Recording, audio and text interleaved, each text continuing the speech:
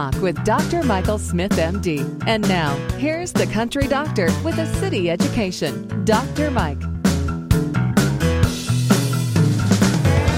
We're going to discuss some pretty awesome research going on in treating type 1 diabetes. My guest is Dr. Todd Brusco.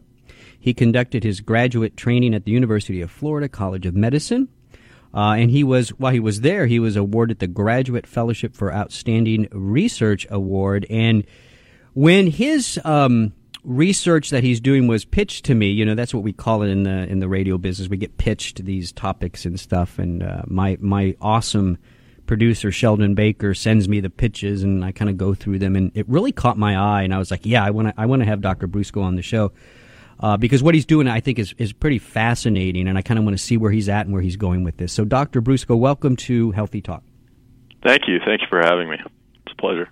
So let's do this first, though. Let's do a quick little review of diabetes, type 1 versus type 2, and just so my listeners kind of know the difference in where we're at. So give us a little review of type 1 versus type 2. Sure. So type 1 and type 2 are two fundamentally very different diseases. Type 2 diabetes is really caused by a resistance to insulin, and a lot of this is sort of diet-induced. It's a lifestyle disease, whereas type 1 is really an autoimmune condition. What I mean by that is that the body's own immune system is targeting and attacking insulin-producing beta cells. So typically young individuals that get type 1 diabetes, their immune system has actually killed off a lot of the cells that make insulin.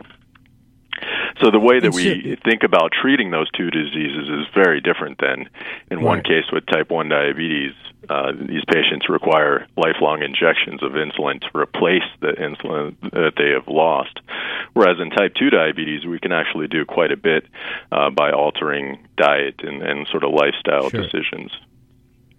Well, Dr. Brusco, so when you look at type 1 diabetes, which is what you've been focusing on with your research, where has most of the research been over, say, the past couple of decades? Has it been on the autoimmune component of it, or has it been on the replacing the beta cells in the pancreas that are destroyed by that autoimmune process? Where has most of the research been?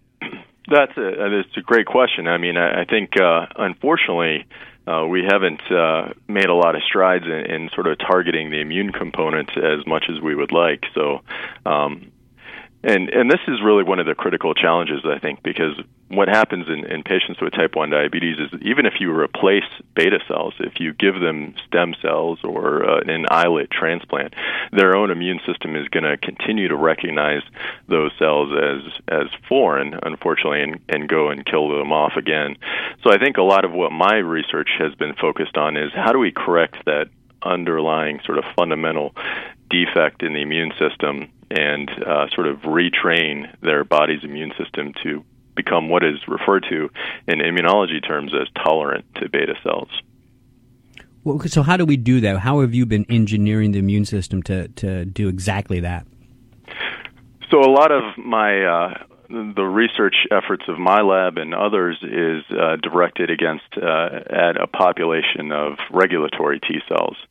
And if you think about how things work in your body, your immune system is really there to target viruses and bacteria and pathogens and things that are going to make you sick. But we have a small population of white blood cells that are in circulation that are there really to keep things in check. And what we now know about autoimmunity in general, and particularly in type 1 diabetes, is that this population of regulatory T cells, for whatever reason, probably mostly genetically driven, has a defect in their ability to keep the immune system in check. So our research efforts have really been directed at Tregs and trying different means to bolster their frequency or activity and function in these patients that develop autoimmune diseases and type 1 diabetes. Well, so how do you exactly do it? So here you have, let's say we have a patient, type 1 diabetic. Mm-hmm. They have these regulatory T cells that are not able to regulate the immune system the way they should. So there's an attack on these cells called beta cells in the pancreas where insulin is made. What exactly are you doing? How do you? It's almost like, to me, it sounds like you're trying to reteach That's a great analogy. To manage it. Exactly. So what we're doing now is we've actually there are research efforts to expand these in a patient, and that can be done through giving them some more of the growth factors that these cells need. But what we've been doing is we actually have protocols where we can isolate these cells from patient blood and grow them in vitro to what we think is going to be a large therapeutic dose of these cells, and they could be reinfused back into a patient. So you're essentially using their own immune system to sort of retrain and correct the autoimmunity that's going on. And for our project here in particular, that's funded by the DRC, we're linking this ability to isolate these cells and grow them in vitro with biomaterials engineering. And basically what we've done is we've made nanoparticles, these very small particles that we can conjugate or link to the surface of these regulatory T cells that are going to bolster their survival upon being transferred back into patients. So we've seen nice viability and survivability of these rare populations of cells, and we think they're going to be much more effective moving forward. Other efforts in my lab are really directed at how do we make these cells the most specific and potent that we can. So we have other research projects where we're actually changing the specificity of these cells and directing them specifically to recognize these beta cells and the antigens within them. So it's making them recognize things like insulin and some of the other autoantigen targets in type 1 diabetes.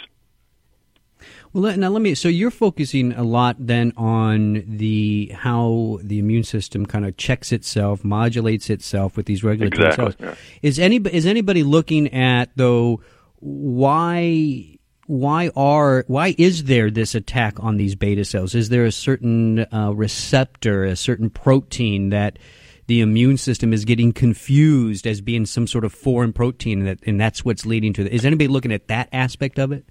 Absolutely. So there's been major sort of research efforts to understand why some individuals develop type 1 diabetes, and a lot of this comes down to genetics.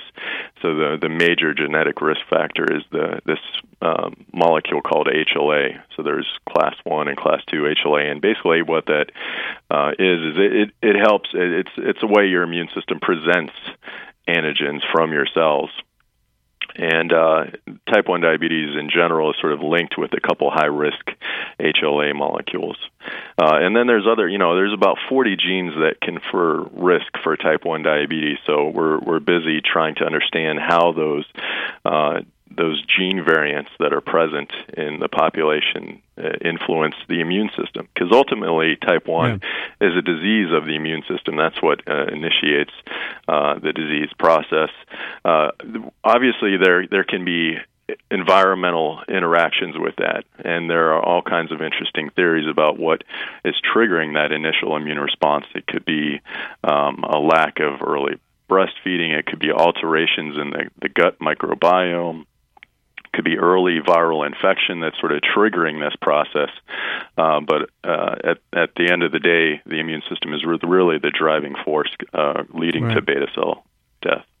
It's really interesting because somewhere in all of this is the answer to curing type 1 diabetes, right? I mean, somewhere in this, controlling the immune system, helping it regulate itself, recognizing why it sees some of these cells as foreign, how the somewhere in all this is the answer to this. So it's fascinating research to me, Dr. Brusco, and I know you work through the Diabetes Research Connection, the DRC, so congratulations on your funding from them, and I just want to thank you for the work that you're doing. It's awesome stuff. This is Healthy Talk on Radio MD. I'm Dr. Mike. Stay well.